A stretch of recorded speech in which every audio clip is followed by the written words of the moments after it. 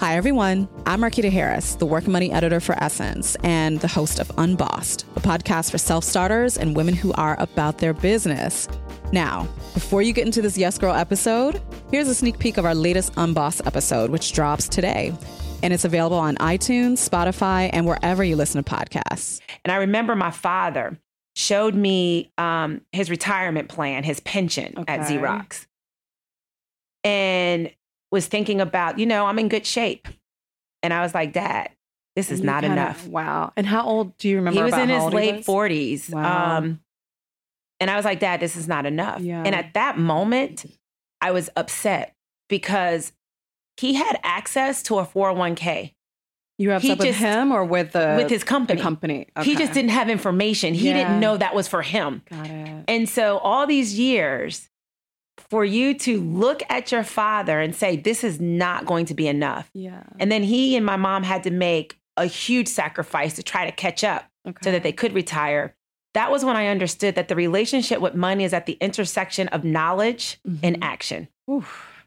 Yeah. And when I understood that, I was able to have my father take action and get to a place that he could retire years later. And that is a moment for me. This is such it's a conversation that's so important. Yes. And especially for that generation and for the generation of, those kids that are growing up with those, with those college degrees and who are able to be in these positions of power and making a certain kind of money. We're in a lot of ways we're living, the dreams that our parents had for us. But so many of them are in these positions where they are struggling and where they weren't given that knowledge. Right. Can I ask what kind of sacrifices did your parents have to make in order to kind of rectify that situation? Man, wow. I mean, it gets me a little emotional because honestly, I don't know how they did it. Yeah. Because the cash flow was the same, but the sacrifice was in silence. They didn't tell me what I'm not going to be able to do now. Yeah. He just said, if my daughter tells me that I have to do something, he trusted that. Yeah. And so what I think it really meant, he probably was back to eating red beans and rice when we were growing up. Special thanks to Shonda. And to learn more about Chase Currency Conversations and to take the pledge, please visit currencyconversations.com/signup.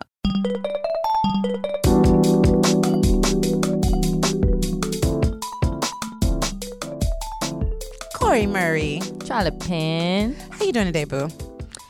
I'm doing a little bit better. A little bit better. Were you going through something? I was going through a little something. So we're going to talk about that after we introduce the guests. Yes, because, we care about our sisters. Yes. I need a Care Bear. We do. Oh, I got you. Care Bear. I feel like when you throw the Care Bear bat signal out, I slide down. But the love and the hug. That should be an emoji, like a Care Bear emoji. Because the hug is not. The hug emoji is not enough for me. It's not. I overuse it too. Yeah. People be like, Charlie, again with the hug. I need it to look like a real hug. It just looks like two happy hands next to a face to me. But anyway, we have a doubleheader show. And the guests are pretty iconic. Super dope. Who's on the show this week, Corey Murray? We have two very, very special guests. Who? Very different. And they're both blessing us with, one's a blessing and one's a read. Ooh. And a blessing. No, I mean, not in a I negative love it. No, I know exactly way, what you but just mean. like a reminder of bossing up. Yes, Corey, I love what you do. How about that? One's a boss. Yep. One's a blessing. BAWSE boss. So the boss is Tonya Lewis-Lee, who is a producer. She's a vegan. She's wife of Spike Lee. Entrepreneur. Philanthropist. She and her daughter, Satchel, really killed it in our May issue with that mother-daughter fashion. Neon? The neon. They made me want to go buy some neon. Oh my God. And I have no neon in my closet. And I love what she said. I think she even says this in the piece. Shout out to Julie Wilson who wrote it, that they live in black. So the fact that we asked them to be in neons, they were like, no. This is an experience. But they loved it. They made me love it. Yeah. And I never feel like neon. I don't have neon gym shoes. I don't have a neon gym bag. I don't have Do you have neon, Corey? I do have some neon. And I have a very vivid memory of neon because when I was in junior high, neon was really popular. These little rubber plastic bands. I think they came back a couple of years ago. But really? Yeah, I love you neon. Remember that? So that was like your accessory That was my thing. moment? So when I see neon, I do have a fond memory associated with it. Now, who's our blessing this week, Charlie Pan? Bishop T.D. Jakes. Bishop T.D. Jakes. And he was manifesting, blessing, reading us. Like, it was just... if you guys have ever heard, you have, when Bishop T.D. Jakes talks with the authority and the love and the experience that he's bringing to the wisdom and the advice he's giving, and he's promoting his new book, Crushing, and we weren't ready. We weren't ready. I think you teared up. I teared up. Yeah. He spoke to our hearts. Like, we were going through some things. We didn't know it. And just listening to him talk about it, y'all just have to hear it. Y'all know what happens when Corey and I get to emo in an interview. You know, it's going to be epic. Please, get cozy with it. But Bishop Jakes, what? That was amazing. And he was just, I didn't want it to end. So many gems. I didn't. I kind of wanted to, and no offense to you, Charlie, because I love you. I kind of wanted to go over in a corner, just let him. And get a private session. Yeah. So like really get individual blessings. Yes. I wanted you to leave too. Okay. It's okay. All right. We're I think I was know like, what we wait, can we talk about more of my problems and unpack them? But he's great about that. Yeah. Unpacking really relatable issues in your life and helping you understand how you can walk in faith. But wait, I know y'all gonna hear it, but Corey, remember the part where he said, you don't want to be a road stop on a rest stop on someone else's road to success. What did he say? He was like, you want to be at your own destination. Not I don't somebody's remember pit stop. verbatim what he said, but it was something like that. It still sits with me. Yeah. Like, because I was talking about being overwhelmed and overcommitted to other people that I love, which we are all guilty of, right? Do you overcommit, Corey? I overcommit. All the time. See? Like, I'm always like, I got you, but then I don't have me. Right? And I think we were talking to him about that, and he was like, okay, well, then you are a part of their road. You're their gas station. I remember a therapist once telling me, because I was frustrated about something, and she's like, okay, why don't you write down all the obligations you have to people? And I did that once, and she was like, you have too many obligations to people. That must have stressed you out. It did, because, honestly, I was caring for my great aunt. I had a needy boyfriend, at the time. It was all these different things. And then when I really looked at it on paper, I was like, oh, this is why I'm stressed. And what if you took that list and I asked you to highlight everybody who poured back into you? See? Because I know I don't want to do that exercise, right? Yeah. Because it's scary. And especially when you know people mean well and you know that they love you. But the question is, do they pour back into you? And speaking of pour back in, I feel like when we left our second chat with Tonya Lewis-Lee, girl, she made me want to go start a business, produce a show. Everything. All the things. She's just every woman. Yeah. She came in here fabulous, and she is on a rainy day looking like coming off an Italian runway or something. Designer rain boots. Oh, they were. Did you see my snap? No. Well, it wasn't a snap. Actually, it was IG. They were Louis Vuitton. Of course they were. Fabulous. Louis Vuitton. But meanwhile, she's like, okay, I'm out here saving lives, inspiring people, and making great television with my husband. Hello. Okay? Yeah. So get into these interviews. But first, we have to talk about all the amazing things that happened this week. Yes. Well, Rihanna's rich as hell. Rihanna is rich as hell. I'm sorry. Was that not smooth enough, guys? Sometimes you just got to say what it is. Rihanna is worth, what is it now? 600 million. And if you're British, hello British people, it's 472 million pounds. Okay, conversion. And we found out, it's right here in the article. I was about to say. I'm reading it Corey, right here. You thought I had conversions. That was cute though. Conversion app. No. We do have an audience in the UK. Shout out to them. They appreciated that. Actually, real time, I forgot to tell you guys that when I was in Jamaica for that press junket for Bond, the lady who was hosting it, her name was Clara Amfo, and she's a huge Yes Girl fan. She is? And she told me, she said, I recognized your voice. And I was like, oh my God. That happens to us now. Yes. It's amazing. But she's like huge in the UK. I've started following her immediately. Her birthday was recently, so shout out Clara. Happy birthday. Happy birthday, boo. She looks amazing over there, strutting around. So you gotta that's tell not how us, you say it, but that's how I say it. She has to tell us where she spends. So next time we go out there, we can we got to do that. It's happening. Yes. But since we're talking about our international audience, I'm sorry, because I'm being the numbers. I like to get into the stats. Hello, South Africa. Not just the UK. What's up, Canada? Australia. and the Netherlands. That's what they listen to. We're global. Global. So shout out to our international divas and gentlemen. We see y'all, brothers. We see you in the comments. I'm not a lady, but I love Yes Girl. Yes, sir. Can we do a segment called Yes, Sir? We should. But we see all of you and we appreciate you. We won't, I mean, and Corey, do you have any comment, love, you want to read? Or should I we am just... actually, as you are talking, I am over here typing with my little finger. Well, while you're doing that, I have to say that watching people like drool over Blair last week, oh my God, hilarity. And someone said that we've raised the bar for Boomerang Game, Corey. So we gotta keep our Boomerang Game strong. We have a good one coming up, y'all. So we have a little Twitter love, Corey. Yes, we do. From DC Therapist at Acomo Counseling. I finally got the courage to listen to the Yes Girl podcast #for Diddy episode. At Diddy, it was my first Mother's Day without my mom, too, and you're absolutely right. Black mothers are the strongest women I know. The tears I cried listening to your relatable pain. Thank you. Oh, thank you. That was so beautiful. Oh, my gosh. I'm glad you got a chance to listen to it, sis.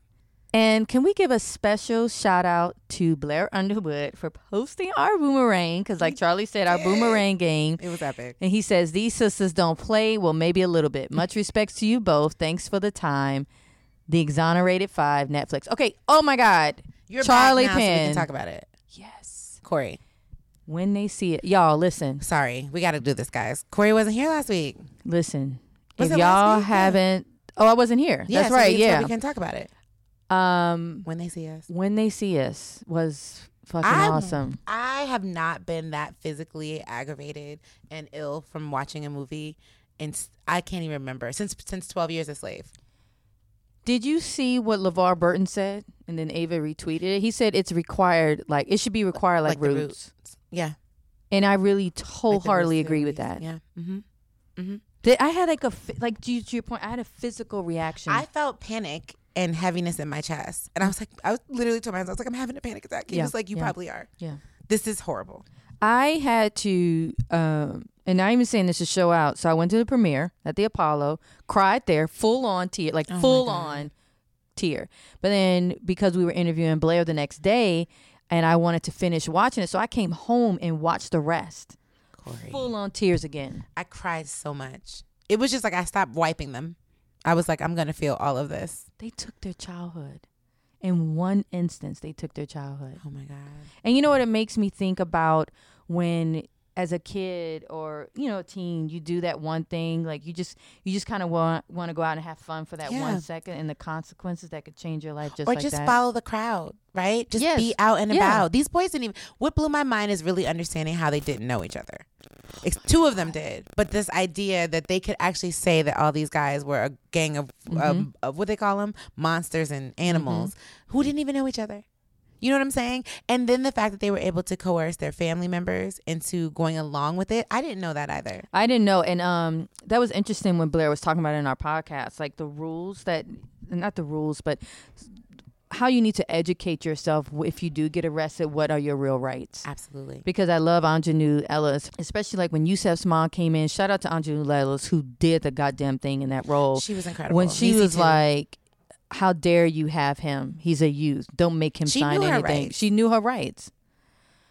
And the lie. But then, the lie. The part that really stuck with me, and I know that this is all factual, but if this happened exactly the way it was dramatized, I'm sick. The fact that Corey was waiting for his friend, was not a suspect. Nope. Was never even in the park. Didn't go. Remember? Mm-hmm. He never even went to the park. No, he was at the park. No, he wasn't. He stayed with the girl, didn't he? No, he left. So he was wishing that he was stayed. In jail. He was fantasizing that he had stayed. Okay, he did go, but he wasn't on the name of suspect. No. And then he went with his friend to the jail.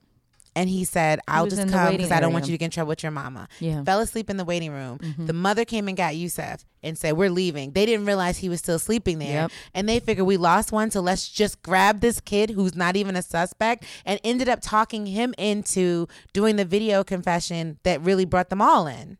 because they kind of had all the pieces and they needed someone to pull it together. You know what, y'all? Sorry we didn't say no spoiler alerts, but we know you've all seen this. And if you haven't seen it, go watch it. Go watch every moment of it. And yes, it's going to be hard. Yes, you're going to feel sad, but and it isn't a spoiler because it. this really happened. It already happened. It's part of our history. And it happened with Emmett Till. It happened with the Scottsboro Boys. It could happen again. I have to admit, I'm really enjoying watching, what's her name? Fair whoever. I'm not ever going to give her any legal glory of giving her full name. But you know who we're talking about. Fairstein. I'm loving watching her get dragged and lose everything. I love it. It is long overdue. And the fact that she's still to this day that we're recording this podcast, defending her actions, her lies, and saying that she thinks these men are guilty. And I find the audacity of her to go to Ava DuVernay and be like, I need script approval. And I want to negotiate. This woman is clearly a psychopath. No. And then you say you did all this in the name of protecting victims of sex abuse and sex crimes. Really? Like that's who was in charge of sex crimes? Corey. But also I heard that the woman who was raped still tries to say that she's I didn't know that. I read, and I don't, now that so much information is coming out, you don't know what's actually true or not. Yeah. But I heard that Trisha said she's still convinced it was more than one person. But I can understand why you may think that if you were beaten like that way. But we'll never know who else was involved, but we know it wasn't them. No. You know what I'm saying? And I don't know if I could ever watch it again, though. I'm going to be honest with you. And I was talking to a friend, and she was saying she's not ready to watch it, but she just let it run because she wanted to support I saw Ava. Crystal West. She tweeted that too. Yeah. That she's like, I'm helping Ava get these streams because I can't watch it anymore. Yeah. And that's and you know what? Y'all do that too. If you're not ready, that's fine. Just turn it on, mute it, and let Ava support Ava because this is a masterpiece. It is her best work. Can we give her all the awards? Best work. It was so brilliant. good. Every part of it. Oh my God. Whew. I'm glad you were back so we could talk about it. Yes. Because I was like, Corey, oh my, and you warned me. You and Blair, you guys were like, hold on. My husband was deeply affected by it. Oh, I'm sure. As a man. Oh, God. Oh, my God. And now he's like, oh, my God, we have to have a girl. I'm like, don't say that. But yeah. And it's rough for them in different ways. But, I know any mother of a son in that age group, this may be the hardest thing you've ever watched. And those young boys who played these 5 characters, they are phenomenal. Phenomenal. This might be, I don't know what, Ava... The Emmy nominations will be revealed in July. Can she get an Oscar too for like a short? She might be because the way Netflix is set up right now. Right? Has anything from Netflix like short like a docuseries? Well, Based on No Nations, they were nominated. Okay. Yeah, for an Oscar. All right, there you go. Yeah, I think they can make a. I think we gotta rally around that, guys. Yeah. Let's throw all the awards at Ava. So Corey, but seriously speaking of streams and Netflix and our undying love for Netflix is taking all our time because the reason Tonya Lewis-Lee is on the show is because she's got to have it. It's back. Nola is back. And that's a whole other thing that everybody's been mentioning. Can we just shout out to Jasmine B. Knowing? Because Jasmine really is fantastic in helping elevate their platform Strong Back Leads. And this is not an ad for Netflix, but right now they are doing the critical work. From When They See Us to the joy that they brought me in Always Be My Baby, because I am now fully in love with Randall Park. Yep.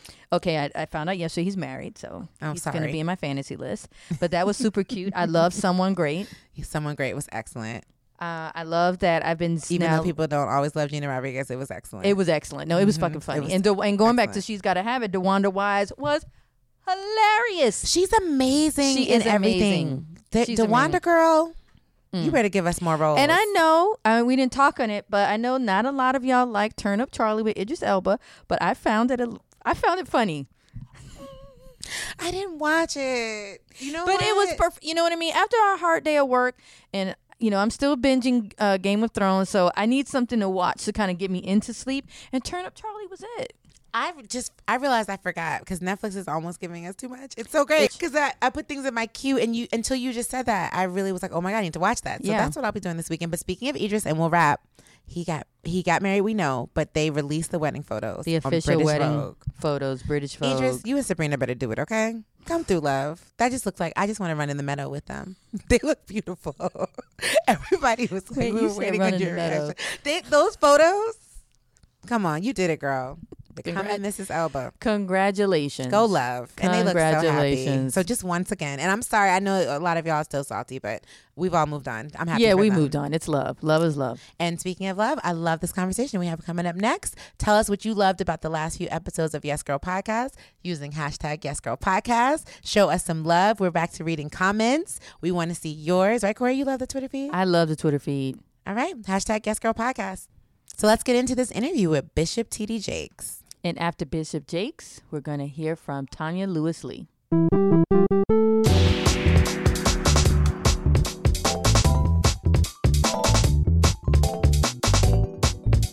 Charlotte Penn.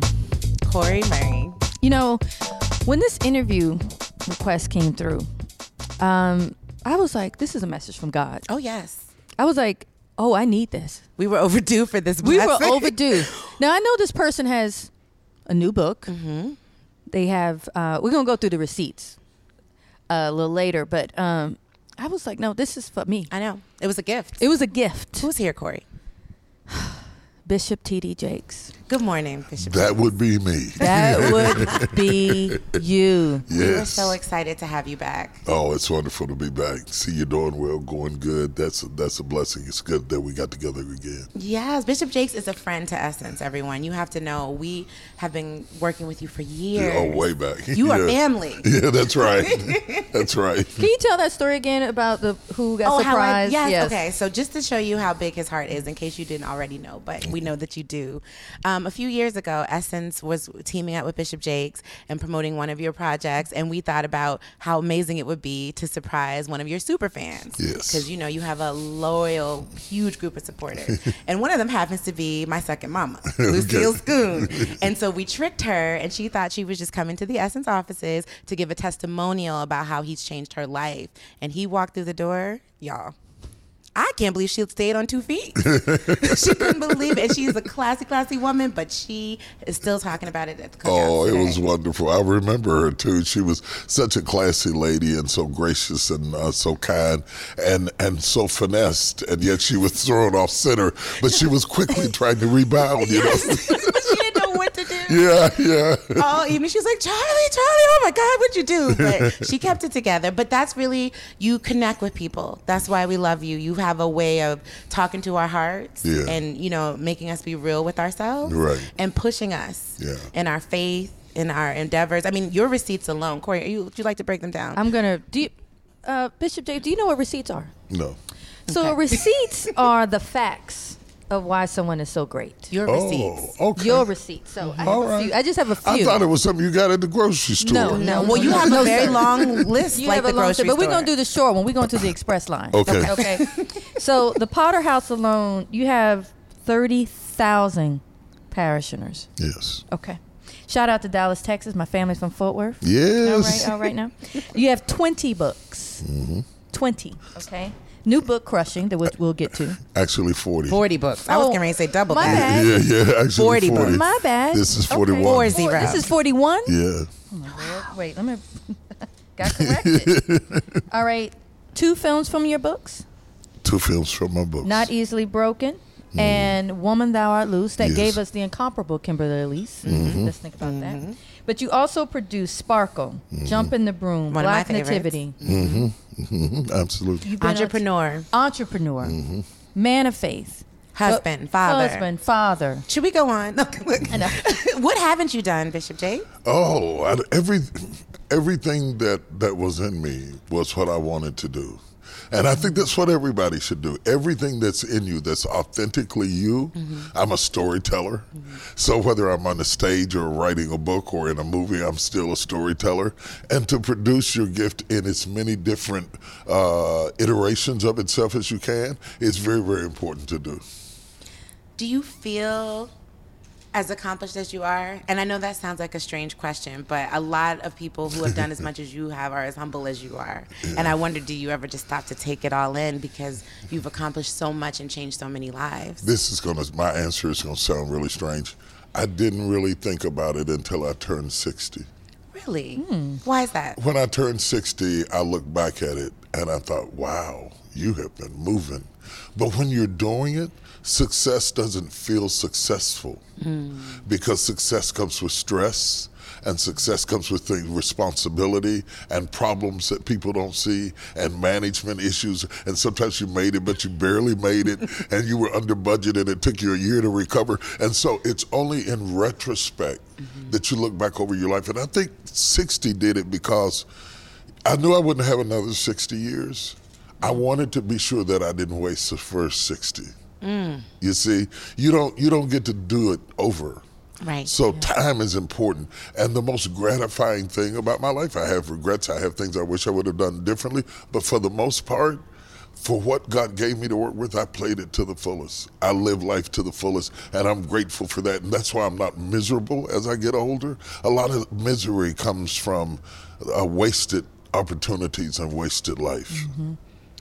Ooh, that I'm just taking Can we all take that in in. for a minute? Yeah. Let me take. Oh my God. Misery comes from wasted opportunity. And that's why, I mean, correct me if I'm wrong, that's why you brought us Crushing. Right. Your latest book, because you're teaching us, or talking to us rather, about pushing through the pain and the suffering. Yes. And the funny thing, there are different iterations of pain because there's the obvious pain. Some of them I talk about in the book. My daughter got pregnant at a very early age, and as a parent, you blame yourself, and it was traumatic at the moment. My mother had Alzheimer's, died in my arms. That was obvious pain. My mother-in-law died when it went into the hospital with Guillain-Barré, and 2 weeks later she was dead. That was obvious pain. But there's also secret pain, broken heart, emptiness, loneliness, alienation, disappointment. Those kinds of things come into your life, and nobody comes to comfort you. No flowers come, no ambulance comes. These are the things you bear up under your breath and go to work and say, "Good morning, welcome to JCPenney's," and you keep on smiling. But beneath it all, you are really crushed by an invisible pressure. So I deal with both of them in the book. The crushing of raising a child that doesn't like you. You see, that, as a mother, that is a terrible thing. As a father, that's a terrible thing. Yeah. And you feel like, how come my family at Thanksgiving doesn't act like the families on TV? Why did we end up breaking the turkey and throwing the cake at each other? A lot of us have been there. Drama. Yes. Anytime life hands you something that's unexpected, it creates pressure and stress and pain. And sometimes the way we process it, I found out when I was doing this book, I was doing this research on the book, and I didn't know this, that the same neurological system that transmits signals to your brain when you are physically injured, like if I stab your leg, it's the same neurological system that processes if I break your heart. Oh. So your brain can't tell whether you're bleeding or hurting, it's just pain. It locks up the same way. Your blood pressure goes up the same way. It responds with tension. It's trauma the same way. And so we as a people, in general, have been traumatized, and then specifically and individually have been even more traumatized. And when you have that kind of trauma in your life, you are crushed. But I wrote the book to say crushing is not the end, that you can come out of crushing like a grape turns into wine. It's a process. Yeah, it's a process, and crushing is a process. Don't get stuck in the process. But that can be, we've constantly heard that, coming through life, like, oh, you'll get through it, like you get through it. But you talk specifically about going through the transformation. Can you talk to us a little bit about that and keeping your faith through that? I mean, and I'm talking like real faith. First of all, you have to have faith to survive it. When you're hit by something, whether it's somebody who broke your heart or broke your leg, you have to survive it. Recovery hurts. Yeah. You can be getting better and still be in pain. So you have to survive all of that with tenacity. But then the other thing that becomes important, you have to let it go. When it's over, let it be over. Don't keep reliving it, rehearsing it. The stories we tell ourselves do more damage to us than any lie anybody ever told on us. The things we say to ourselves, the self-destructive things, that self-deprecating things that we say to ourselves, does more damage to us than anything else. You're never going to have anybody. Nobody loves you. Nobody cares about you. You got what you deserve. You had it coming. We're mean to ourselves. Yeah, we are. Really, really mean to ourselves. Our own worst enemies. Yes. And so when you start talking about pressure, all of that is coming from the inside. And it is because, and check this out, this is really I think it's powerful. The pressure and the crushing has become your permanent address. It was not supposed to be your destination. It was supposed to be your transportation. But you have moved into it and it has become your normal. And anything that comes that brings you happiness and joy, you're an immigrant. You feel like you're in a strange place. I don't deserve this. You will self-sabotage it to get back to regret because you are familiar with that. That's what I want to break up in this book. Oh my God! In the book, sorry, not to cut you off.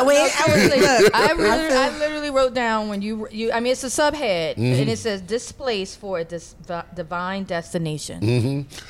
Displaced for a divine destination means that when you get into a divine destination, you have to be willing to give up where you were. Most people are not willing to give up where they were. It's not where you're trying to go that is the problem. It's what are you willing to leave behind to get there. If you're willing to be displaced, if you're willing to be uncomfortable, if you're willing to be nervous and scared and let it become a new normal over a period of time, you can break through from anything. You can recreate yourself over and over again. It is pressure that turns into power. Yeah. So the most powerful people I have ever met in my life are also the people who have been the most pressured, who have been the most abused, who have been assaulted, who have been raped, who have been violated, who have gone through depression, who have lost their job and lost their house. You know why? You come back with a vengeance. You come back with an attack mode on because you don't want that to ever happen to you again. So what was meant for evil turns out for your good because it becomes a catalyst through which you propel yourself into the next dimension. See, I knew we were going to go to church today, but I didn't know I was going to be on my knees. Look, Bishop Jakes, my heart is just, you're speaking to it, but when you just said it's supposed to be the transportation, not the destination. So this is a very personal question for me, but I think it's something that a lot of Black women can relate to. I'm very kind, very generous. It's in my nature. I am That's an testament. Yes. I will listen to you for hours. I will wake up in the middle of the night and be there for my girlfriends. I will show up for you when no one else will. Charlie's good for, I'm checking on you, boo. Yeah, just check on the strong friends, just giving you love. Yeah. And I'm always helping somebody through something. And I was telling my husband the other day, I feel depleted. Yeah. No one's poured back into me. Yeah. And so I've been everybody else's transportation. Yeah. So I don't even know my destination. Yeah. I was telling Corey, I'm struggling because I feel like I've moved into this painful neighborhood. We call it Pettyville. Pettyville is what we call it. Pettyville. Okay. And I'm in Pettyville, and I've already started putting up furniture and curtains, and I don't want to live here. Corey has a house. I'm still renting. I want to give you a subscription. Please. That will change your life. I want you to write down in your life everybody who needs you, no matter how long that list is, everybody who needs you. Okay. And then I want you to write down on another piece of paper everyone who feeds you. And I want you to see how short one list is to the other. Too short. And I want you to make it a goal in your life to increase that list of people who feed you.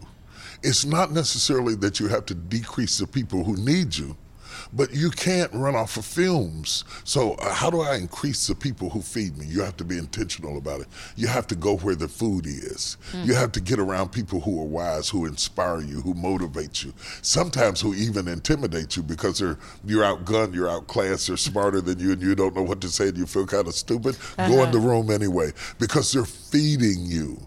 And when you get as many people who feed you as you have that need you, you get better. The other thing that I don't want you to get trapped in is serving everybody can sometimes be a form of low self-esteem. It can. How so? Let me show. I'm going to dig into it. Okay. It can be that everybody's more important than you, to you.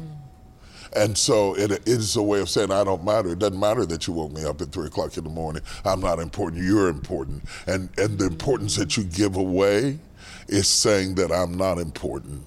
But it's a secret cry for help because people who are as nice as you are in the closet because they really want that back. You're giving away what you want back. You are loving them the way you want to be loved and living with the fact that you're not getting it back. I am. I know. That is so accurate. And I always say, I just give out love the way I want to receive it. That's my motto. Like, I just, treat others, do unto others. But it's never going to happen because you are training them that you're a gas station. You're training them. They're defining you as a place to go and have their needs met and leave. Raise your standards up a little bit higher. Serve people briefly and then back out of that situation and raise the price up on your time. Did you just raise the price up on my time? Yeah. How do I do that, Bishop By J? valuing yourself, by valuing your time, by making yourself a priority. Women do this all the time. They give to everybody else until they have nothing left for themselves. And the odd thing about it is they hunger for a relationship, but when they get into a relationship with a man, the way our relationships tend to work, you end up giving everything to him. Yeah. Because we are not necessarily trained to take care of our women. Our women are trained to take care of us. Now that's a word. That is. You understand what I'm saying? So a guy is not necessarily raised to take care of a woman in the way that she needs to be taken care of. Our propensity is to take care of you by protecting you and providing for you. But your propensity is you need presence. You need attention. You need conversation. You need your feet rubbed sometime. You need to feel like you matter sometime. And that doesn't happen arbitrarily. You have to put your feet up and say, rub my feet, baby. You have to come out and say it because instinctively, we don't know how to love you if you don't tell us. Oh my God. I just had literally this fight with someone yesterday. It's hitting you in the heart. It's hit me in the heart. And he was like, what's the matter? And I was like, I'm fine. And then I finally I didn't have the courage to call back and say I'm not fine. So I texted it. And then when we finally spoke, but God spoke to me, I was like, you have to say it. You have to say the words like, why didn't you do this? And it was something very small in the scheme of life. But I don't mean to be there in gender and all this stuff. But as a woman, I'm like, I just wanted you to say I look nice today. I put on a dress. I put on a lipstick. You know what Yolanda used to always quote? If you're quiet about your pain, they will kill you and say that you enjoyed it. Yeah. Exactly.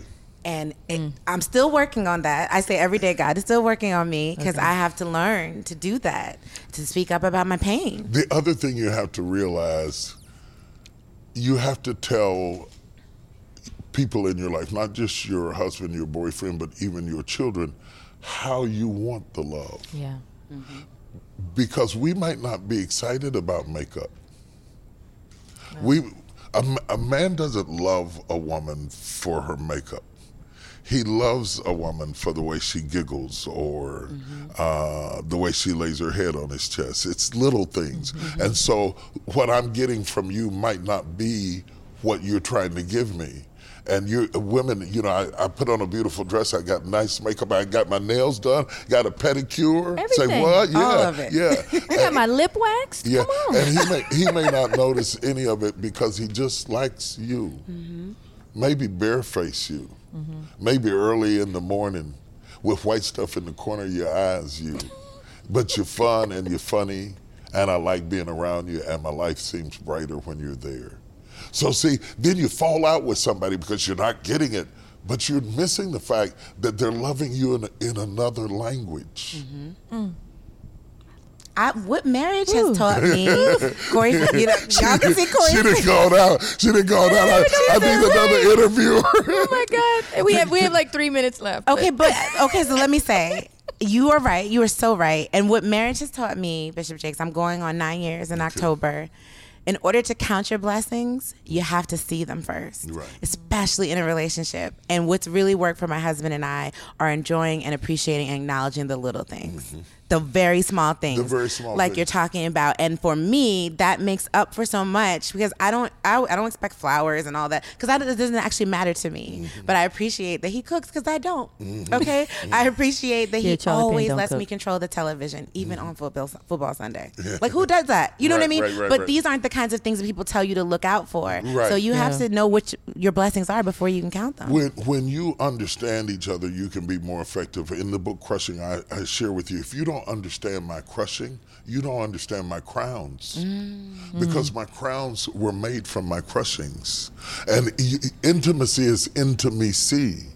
And so if I let you see into me, you can see how I've been crushed. You learn how to love me by learning where I'm fractured. Maybe I'm fractured because I never had a father. Maybe I'm fractured because I never had a job. Maybe I'm fractured because I'm dyslexic. Whatever my insecurity is, you're the filler that fills the gap, which makes me crave you. Listen, I know we're running out of time, but I got to give you this. You got to get this book because there's something you have to understand. Okay. As long as you become an answer, you never have to market yourself. Because people never call a question, they only want an answer. And in order to be a great answer, whether it's a business or a relationship, you have to understand, what is my question? What is my void? What is my need? And when I see you as an answer, I will always send for you. I will always send for you because I see you as an answer. So intimacy, as you talk, it's not just rattling, it's finding out where I'm crushed at. Because if you can find out where I'm crushed at, my mother never touched me, my mother never handled me, or my mother overhandled me, or she was domineering, and how did you feel about that? Yeah. Becoming an answer to anybody on a job, in a relationship, in a position, in entrepreneurship. If you start a business and it's an answer to a problem, it's going to go crazy. It's going to explode because you want to solve a problem and you'll always be in demand. Eyeshadow won't do that for you. Lipstick won't do that for you. Getting extensions won't do that for you. Sometimes you put the most effort in the things that matter least in a relationship. Well, I strive to be an answer, not a question. Yeah. And know my question. Bishop Jake. Wait, I got one more question. I noticed on your sleeve here, you got it monogram Bishop, but we want to know, when are you Bishop and when are you TD Jakes? What's the difference? That is a great question. Oh my God, I don't know that I've ever been asked that question. I'm seldom thrown off guard. I'm a Gemini. My wife says, I say there's 2 people in here. She says there's 10. So we argue about that all the time, how many people there are. I can switch on a dime. Really? Yeah, because being the bishop is what I do. It emanates out of who I am. I never gave up who I am for what I do. People say Bishop Jakes is a pastor, and you know me as a pastor, but I knew me as a person. I was a person before I was a pastor, and so all I have to bring to the table is who I am. But if I give up who I am for what I do, then I become an actor. So you understand what I mean? Then I become an actor and I'm never off work. So I am so diverse, you're liable to see me in some raggedy jeans and a baseball cap turned around backwards on my head. I am not going to be one of those preachers walking around in the grocery store with a suit on and a clergy collar talking about God bless your daughter. No, I'm going to be in there with some scuffies on and some raggedy pants on, and I'm going to be going after the chicken wings. I don't let people make me act like a celebrity. Because it robs you of being a person. So I want to be able to go in the grocery store, and I resisted the urge to run and hide when I became famous, because fame robs you of the things that I love most about life, and that's normalcy. Normalcy. Just normalcy. You don't have to look good every day. Nope. Come out with your hair band. Hit the street. Jump in the pool. We'll fix it later. Have some fun in your life. I learned this because I was raised by a dying father. When you are raised by a dying father, you learn how to live. Yeah, because life becomes precious when you watch it leaving. See, so I'm bishop now. I don't know. I really think this is just TD talking to you, because we're talking about regular things. Yes. I'm not serving communion. I'm not preaching a service. No. I'm a really down person. This is me, and they're kind of inextricably connected, but I do know how to let him go and have some fun and be crazy. I'm really crazy. You're known for your humor. Yeah. On Instagram and all the places you have, you keep us laughing. I got to have a backup job in case this preaching thing goes down. I'm going for stand-up comedy, okay? I'm going for stand-up comedy.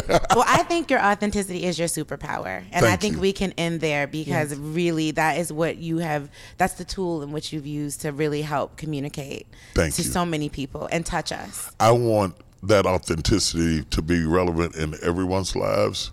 I wrote the book Crushing because I want us to come out of this woe is me place and be happy like we're being happy right now. Yeah, we are. Thank you for making my day. Thank you. Thank you so much. And you guys go get Crushing. Read it, download it, read it twice. Yeah. Because it will speak to your heart. Bishop, in stores everywhere. Thank you. Charlie, I'm so glad we just replayed that because I forgot how much of a word Bishop Jakes gave us. That was a word. Whew. I think we should do an encore of this episode next year. We should. Just to remind the people. We should do send out transcripts of the conversation. We need Twitter cards. Yes. Quote cards. But speaking of quotables, the next woman up next, more gems, y'all. Tonya Lewis-Lee.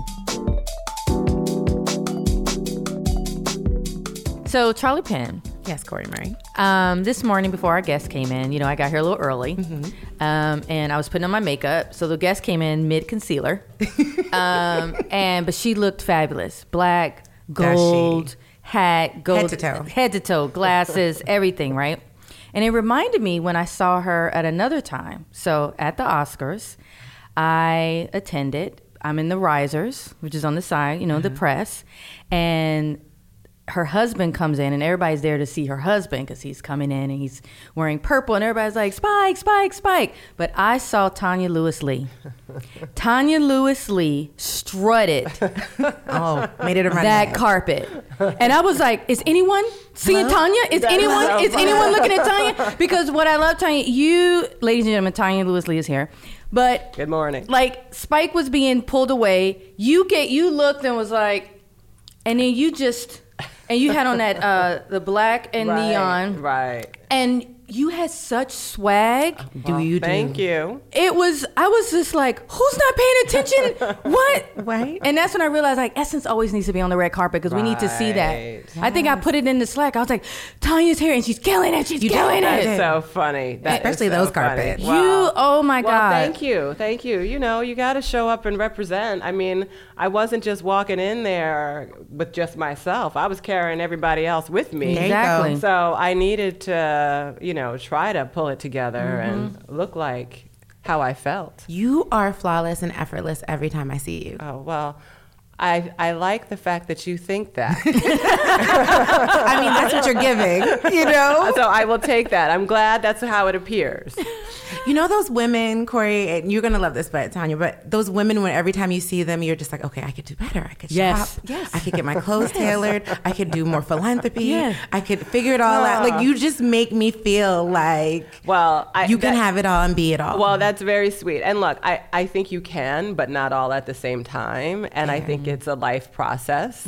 And I am at an age now where I think I'm probably more comfortable in my skin than I've ever been.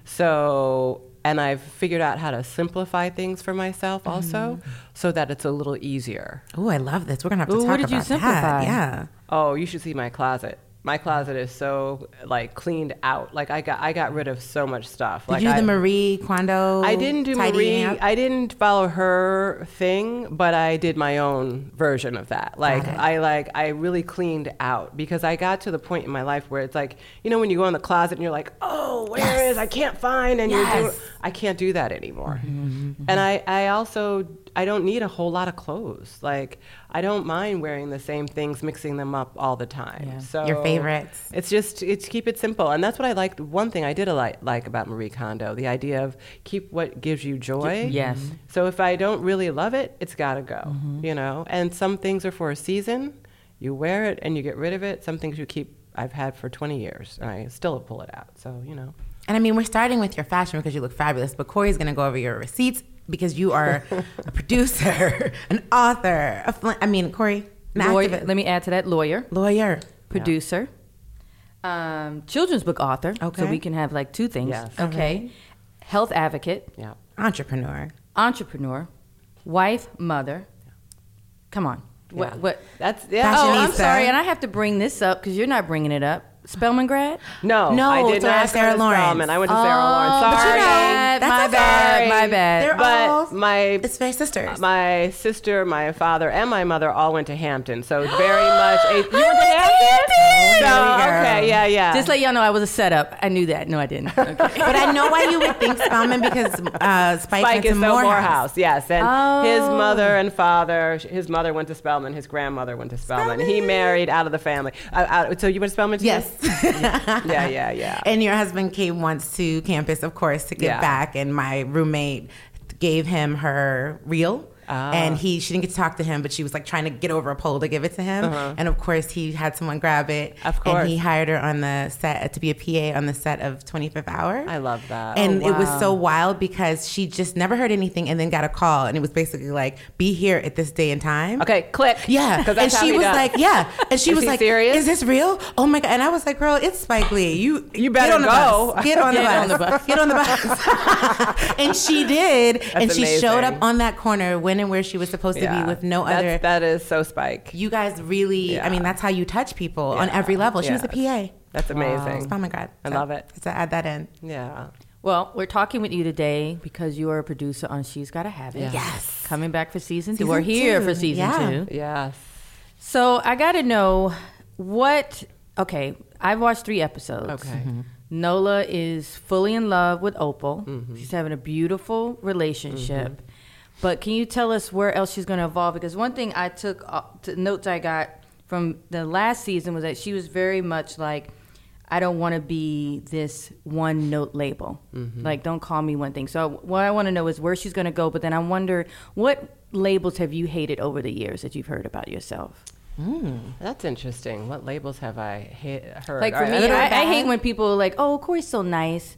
And I'm like, I could be mean. I could be firm. You know, I could be firm. Tough. I can be tough. Right. You know what I mean? Yeah. You know? I'm going to think about that. But I will say with Nola, I think for her journey, yes, she's in love with Opal and she didn't like labels. But I think Nola's really evolving, you know? And so maybe not as concerned with thinking about how people think about her so much anymore. Thinking about how she's going to navigate, you know, this world and be the artist that she wants to be, and trying to figure out how to make a living doing that. So I think she's evolving beyond what people think of her.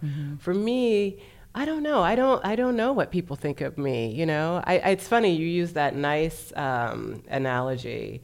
I don't know. Sometimes people think that, and then they get tripped up. That's how it happens to me. You know, because I am a nice person. Yeah. I do try to approach people with kindness, and I do try to have an open heart, but like don't confuse that with weakness. Yes. Exactly. You know, and that you're going to push over me in that. Absolutely. You know, that's when they get in trouble. Because you'll get disappointed. Exactly. You know, I'm the same. I'm very bubbly, and people often can be caught off guard when I'm trying to handle business. Right. Because it's like I'm They're like, oh my God, you're so nice. That's so fun. Okay, no, it doesn't matter. Yeah. No, actually, it does. does. So let's handle this right and now. I have an opinion, and you're going to hear it with a smile. Right. But you're going to hear it. Corey knows me. But you're going to get it. You know, but I love that we can be all of those things. And you know we what should I mean, as be. women. We should be able to, you know, and people should recognize that. You know, we can be fun and we can be serious too. You know what I like about She's Gotta Have It, and what I think it explored in season 1, and I know it will continue to explore in season 2, is this idea. I know being in New York when we were in our 20s, I saw a lot of women kind of put the career on hold for romance, or getting sort of lost in all the situationships and the complications of like being in your 20s and dating and having all of that. And sometimes that can really be distracting from our passions. Right. And we can see Nola dealing with that, you know, and that idea that you have to focus on your passion and your dream, but all these other matters of the heart can be pulling at you at all times. Yeah. Well, and sometimes they can inspire and motivate you in your work in ways you don't even realize, right? I mean, love is great, but love can be painful. And as an artist, quite honestly, that pain from love can be a gift. Oh yeah, There's a scene where she talks about, because she's hesitant to share her pain with the wider she said it's not for public. Right. But her therapist tells her, like, well, other artists do it and they've benefited from it and it still can help people. Absolutely. Exactly. I mean, and again, what I really love about Nola and what we are able to do with her is really explore all of that. Like, dig in a little bit. Like, and it's funny, even in the writer's room, like we all didn't necessarily agree. So some of the debates that you're seeing on screen are debates we actually had in the writer's room, some people really feel like as an artist, you don't want to sell out. And what does selling out mean to you as an artist? And then other people are like, what do you mean selling out? If someone's paying you for your art and you're able to make a living doing that, how is that selling out? That's the point. That's what you're trying to do, so that's kind of that we have fun with that in the show for sure. What's it like inside the writer's room? Because it's such a cool on this show in particular. Yeah, it was really great. I mean, it was mostly women. We had 3 men out of and 6 or 7 women. Is this a change from last season? No, first season also was majority women as well. We had a lot of playwrights, not so many TV writers or traditional TV writers, and it was great. I mean, people were passionate. Really smart, thinking out of the box, but at the same time, I mean, Spike created Nola Darling. He's directing all of the episodes. Yeah. It's his show, really, right? And so the thing is, he also has things in his mind that he's not necessarily communicating. Maybe it's not even fully realized to him. But so if something comes up in the room and he's like, okay, no, not doing that, next.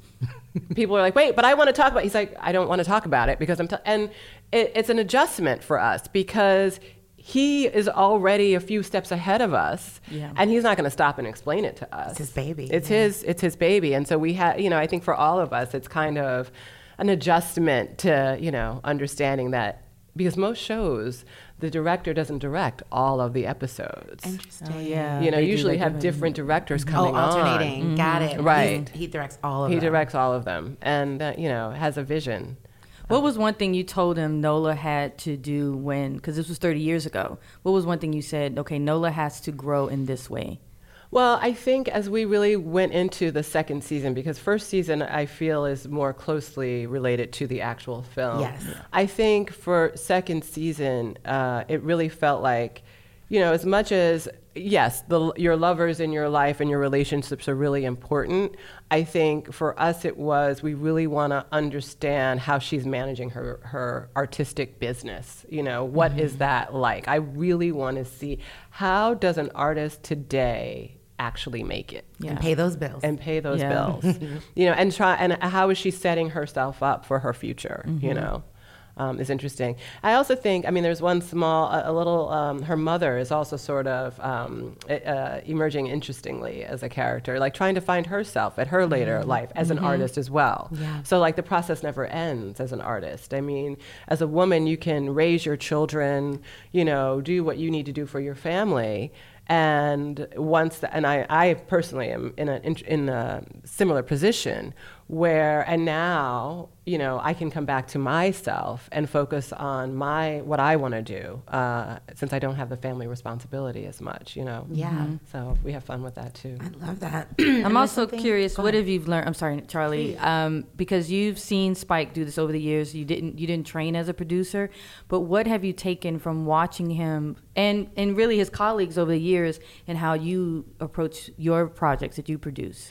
It's a never-ending grind. You got to get fuck up. Oh, you can cuss. Okay, you got to get the fuck up. Yeah. In the morning and get to work. It is never ending. It's a constant grind. Do you want it or do you not want it? And are you really going to do the work to make it happen?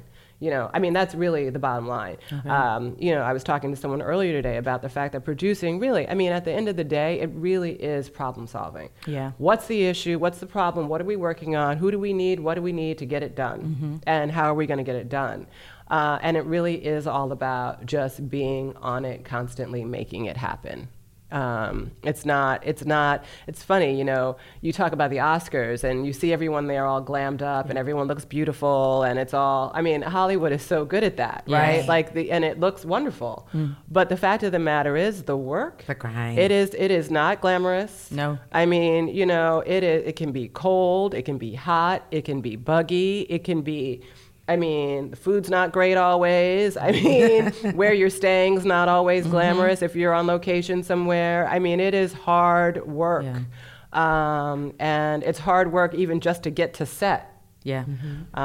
So, you know. Creating art. And I always think, and watching the Oscars, you know, and I realize how many people are involved. Yeah. Like there are so many behind the scenes people. It's not just the actors, like, because you realize all these people help make this one thing shine that we, you know, movies that we all love. That yeah. I was gonna say DeWanda. She's amazing. Oh my gosh. I know. There's something about her, as I'm sure you know, that's just so relatable. Yeah. And she really sells every character she brings to life in a way where you're like, you can see yourself in it, you know? And I mean, you guys know as soon as you saw her? As soon as we saw DeWanda, it was very clear that DeWanda was Nola. Yeah. I mean, right away. I mean, and we had a lot of really wonderful people audition who could have been great, but I do think DeWanda just really embodies the free-spirited, sort of quirky artist that Nola is, trying to figure it out in a very real, authentic way. Like she knows this girl. And the other, I mean, you know, I love Clorinda. I mean, she's messy. Clorinda is messy and crazy, but thinks she's got it all figured out. I mean, and we know that girl. I know this girl. I know this girl very well. You know, who, you know, and their relationship really evolves and changes in different ways, which is fun to see too. Whose idea was it to incorporate the music? I mean, I know music is a big thing in Spike's things, but I love the music. Like last season when they played "Faithful" by Michelle, I forgot how much I loved that song. And it brought it all back. I know, right? And with the lyrics. I know. That was that touch right there. Yeah, I mean, yes, Spike is amazing with the music. Okay. I mean, that's Spike's thing. Okay. Spike, I mean, he loves music. He loves incorporating music. I mean, and there are again new artists that he is bringing on to this show this season. But there's some other music. It's so funny. There's a Madonna from her Ray of Light album that is in the show that now I can't stop listening to. Like, and I don't even remember listening to it so much when it first came out. Yeah. But the way it's contextualized in the show for me, it's brand new music, and it's great. I feel like movies and TV shows do that for me all the time. They make me fall in love with an old song even more than I did the first time. When they're used properly in a way. Again, some people don't really understand how music works in storytelling and film and TV, but used well, I mean, it sets a mood, it stays with you. I will forever now, when I listen to some of the Madonna songs that are in the show, like, it means something to me because of how it's used in the show. Yeah. For me, it's that way, again, with Michelle and DeCello and Love and Basketball. Yes. That song right Every there. time I hear Yeah. those emotions. Yeah, exactly. Fool Out of Me. Yes. Is that the name of it? I don't know. But I know I'm singing Well, it in my you know head. the song. Yes, I know exactly. But in this season of She's Got a Habit, when spoiler alert, well, I won't say it, something happens, and the Stevie Wonder's "I Thought You Never Leave in Summer" is playing, and I remember listening to it last night, and I started 3 o'clock in the morning. I'm up there, my child is asleep. I'm like, I was all like acting it out, and I realized, but it was going back to, was it Jungle Fever? That Stevie did the whole score, and I said, I mean, I knew about Stevie Wonder, of course, but I kind of think Spike did. You were a little younger. Yes, it's a different generation. But I do associate Stevie with Spike. I love because of Jungle Fever. Yeah. Interesting. Well, he would love that. I mean, Spike loves Stevie. Yeah. I mean, and again, that song and that scene, that was in his head. You know, he knew that was happening. So, like, no matter what we said about however we were doing, that was happening. He had already seen that happening before, you know? So Tonya, I want to know what it's like to work with your husband, like as a wife and as a woman. Like, you know, you're both very strong. You have very strong personalities. You know what you want to do. I see that. Obviously, you're soulmates and you work well together. But, you know, mixing business with pleasure. It's not easy. It's never easy. It's not easy. And Spike is Spike. I was going to say, and Spike is Spike. So what is And I've lived like? with this for years, right?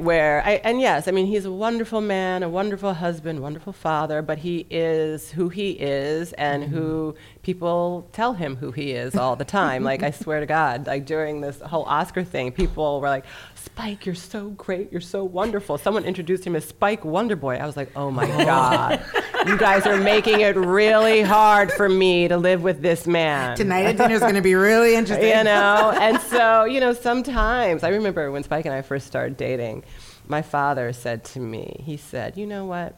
You tell him to kiss your ass every now and then just for the hell of it. I love it. You know, and he needs that. You know, now in working with him, you know, there would be times when, you know, and Spike is very passionate. He's a very passionate person. What I've come to realize, and in this new age and world, the way we have to deal with each other, Spike will, you know, if something's not right, and again, he's got a lot of stuff he's managing, a lot of people, a lot of schedule, all of this, something's not right, he'll go off. Now, he'll go off, he'll be angry, and then he can move on. Some people get in their feelings about that. Yeah. But you messed up.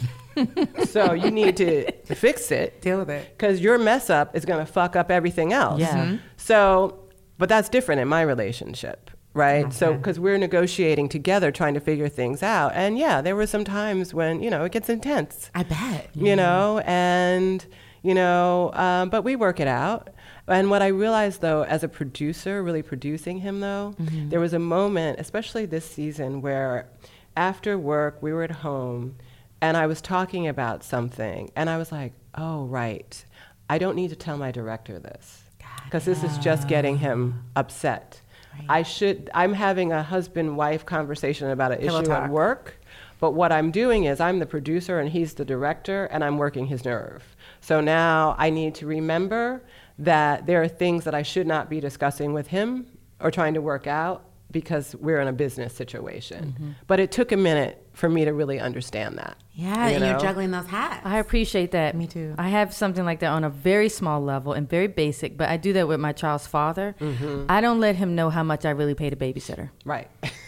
And although I'm coordinating with him and telling him, I was about to say, oh, I pay her X, because if he knew, it was going to be a whole situation. Right. It was going to turn. And why do that? And I had to learn, like, you don't need to tell him everything. Right. He wants to be involved. He wants to, but I was like, some things I was like, she's going to get picked up. Right.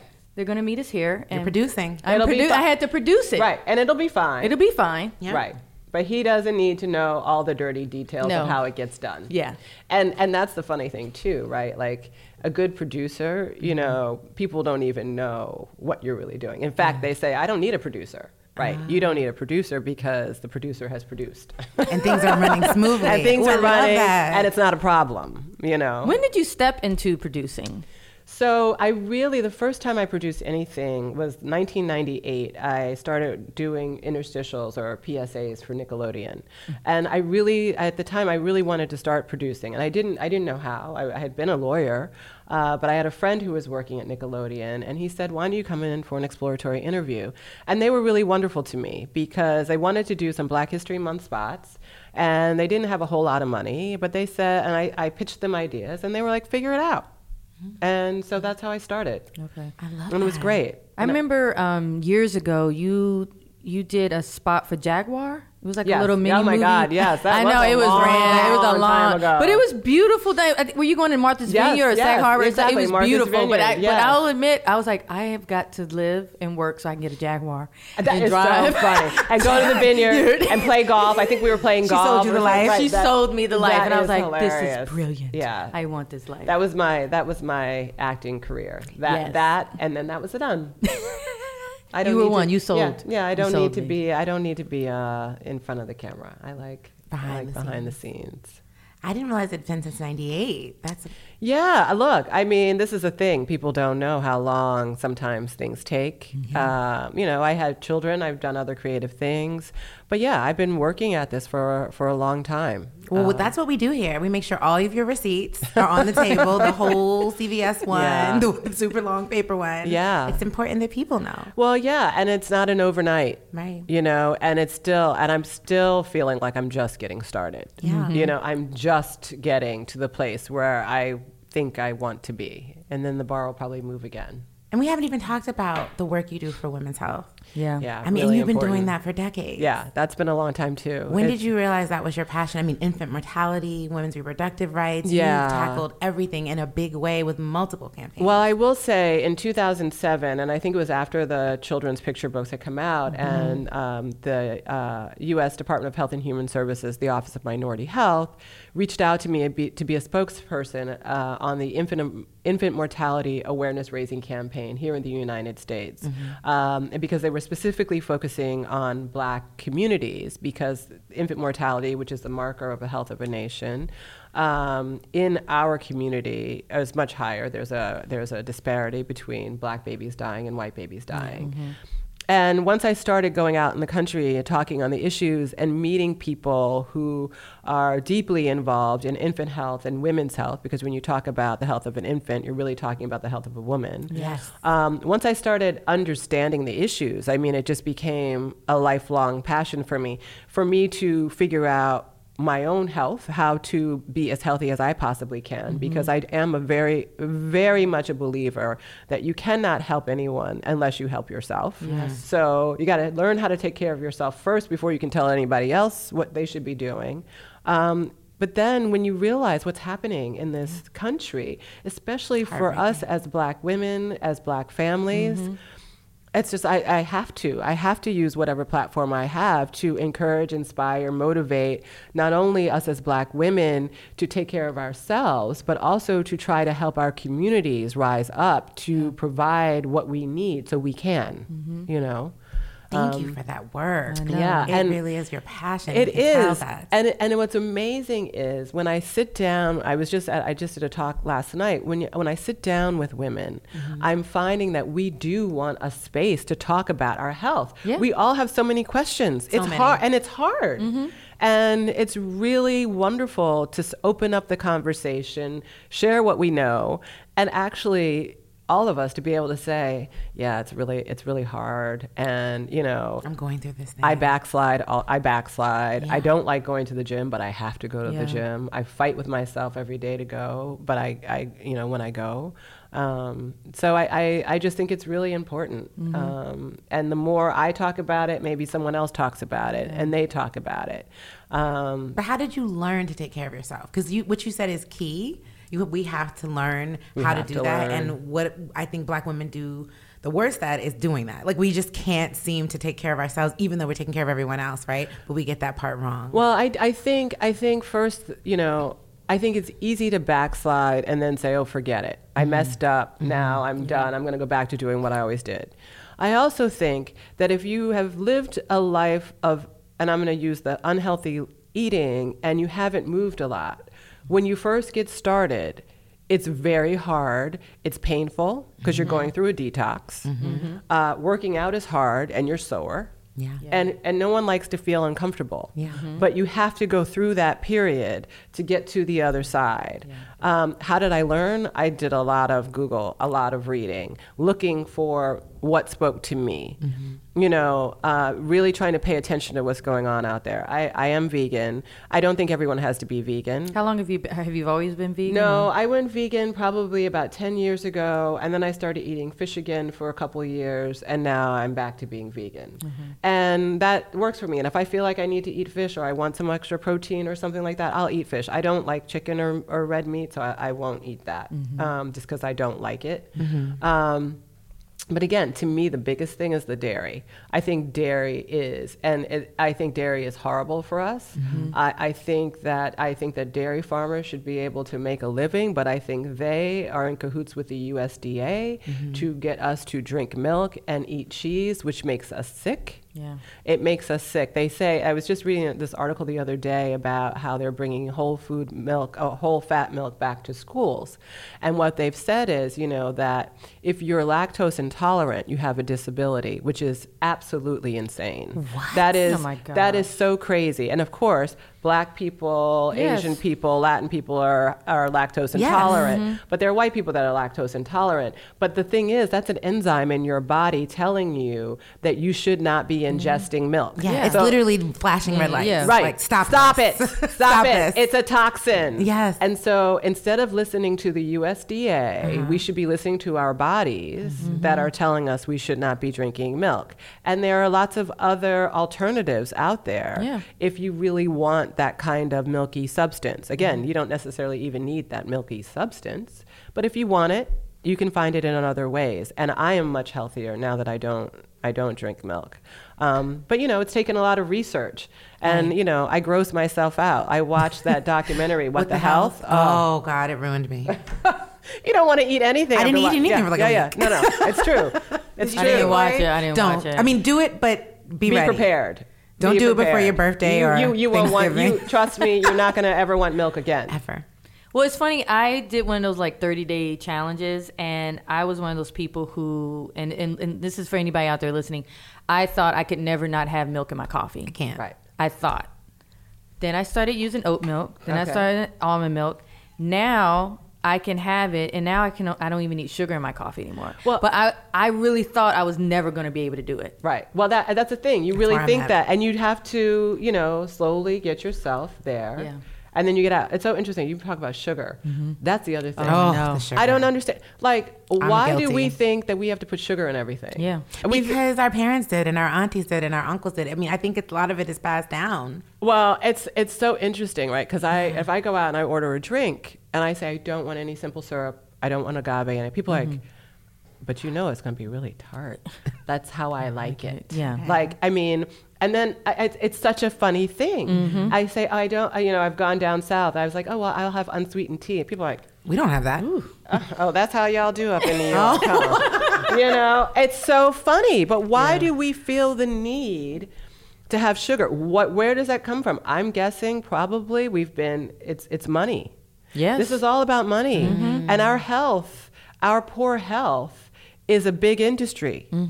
And we have to take that power back. Yeah. Yes. Oh my God. So Give us I a went word. to the Brooklyn Navy Yard this past weekend with my daughter, and we were in the museum, and the Domino Sugar Yes. Factory was near there or something. Right. And it was just a line that said that Domino was one of the major producers of sugar in the world. And he was coming right out of Brooklyn. But to your point, they weren't money. going to, it's money. They made a lot, Candy. billions lot. and billions of dollars. And we are convinced that, that doesn't taste right unless it's super sweet. That's ultimately going to give you diabetes. That's going to help the pharmaceutical companies down the line when you're on all their drugs. And we are predisposed to Exactly. getting Yeah. diabetes. I think it's type 2. So it's like Right. we Well, gotta we're watch this. predisposed, especially by the way we eat leading up to, from when we're young, It's true. and I like to say, that these days, especially with the world as it is, we all need to be as army fit as we possibly can be, and, you need to be able to move and run. When somebody says run, Yeah. you need to be able to run, and you don't want to have somebody put you on their back. Yeah, that is so real. Oh my God. So right after 9/11, I was going to the gym, and I'll never forget, how you had a gym and the trainers come around try to get you to like sign up with them or whatever. And I remember he was trying to make me pull up, and I couldn't pull up my own weight. Right. And he goes, "What are you going to do if you're ever in a ditch and you can't pull yourself out?" You got ditched. And I was Oh like my this, but God, it was not right a after ditch. 9/11. But it was like, Exactly. but that stuck with me. Right. That even now, years later, I'm like, I've got to be able to at least to pull my own weight, pull myself out of something. So you don't feel alone being New Yorkers. Every time I see one of those horrific New York news stories where someone got pushed on the tracks, all I do is look at my arms and I say, Charlie, get to the gym. Right. Because most of the time those people could pull themselves Yeah, out if they you could had have upper body strength. strength. And usually they don't. So you see other innocent bystanders like, should we help them? Should we? Yeah. It's real. Yeah, and all I it keep is. thinking about is these spaghetti arms over here Right? aren't going to save me from Exactly. crazy. Start doing some push-ups. Because again, I mean, it really is about understanding that your body really is the machine that's carrying you Yeah. through this life. Yeah. And we need to learn how to take care of it so that we're not dependent on drugs. If if something goes wrong and I can't get my drug supply, what's going to happen? And we all matter. Like, God knows, especially Black women. I mean, we are the conscience, of what's happening in this country. I mean, if it was up to us, Trump wouldn't have been president. No. Say it. Oh my God. Say it. I mean, we are pushing everything. Tonya, when's the do you have a podcast? It's so funny. I've been thinking about that. You should. That's so funny. Please. That is so funny. I've been thinking about doing Can we help one. you manifest it? Yes, manifest. please. We need this just to hear you talking about all of these women's health issues in such a relatable way, which is what you've been doing. Yeah. But to select the right guests. Exactly. And tell the right stories. Because, and again, it's so funny. I think about Snoop, and it's about women, but I use Snoop Dogg as an example. Because Snoop is not young. I mean, No. you know what I mean? Right. He's not 25. No. He's not 30. Right. And we know Snoop smokes a lot of weed. Mm-hmm. Yep. But he looks really good. He does. And his hair is thriving. And he posts photos on Instagram and stuff of him working out all the time. He is always working out. I've seen him post photos of fruit that he's eating. Like, I really appreciate Snoop because on the sneak tip, he's telling you all, Eat healthy. take care of your body because that's what he's doing. Temple. And I respect that. And I think we all need to be, and I'm curious about everybody. Like, how do you really take care of yourself? So there's a model. I'm not going to call her by her name because I really don't want to troll her. But I read in the paper, and I don't know if it's true. It was in the paper, so maybe she didn't say it. But I read in the paper that this model said that every night before she goes to bed, she eats a Velveeta cheese and ham sandwich with mayonnaise. And then she goes to bed. Now she's not Black, but I thought to myself, why would you put that out there? First of all, we know you don't do that. No. I'm looking at you and I know for fact you do not eat a Velveeta. Velveeta cheese and ham with mayonnaise. Lord. And probably, maybe she said white bread. I don't know. So, but that kind of thing to me, we can't afford, at least in our community, we cannot afford people to talk that bullshit. Yeah. No. If you have a platform, and I'm saying that to all of you out here, if you have a platform, especially when it comes to Black women's health, when you look at Black women dying in childbirth at the rates that we're dying in childbirth, if you look at how our children are dying before their first birthday, we need to be healthy. And it is egregious, in my opinion, for you to be suggesting that we eat like that. Yeah. We have a bigger responsibility, those of us do. who can get on here together and have a conversation and reach a broader audience to try to inspire our community to do better. And it's hard enough as it is out there. It's hard. It really is. It's And I hard think with all we'll the do it resources. through storytelling, which is why I need this podcast, Tonya. Come on, what can we need to do? do it. Exactly. Because I think I love that. it's You the guys are inspiring storytelling, me. right? I know. I You agree have with to you. do it. And The talking to relatability. different people about how they do it. Yeah.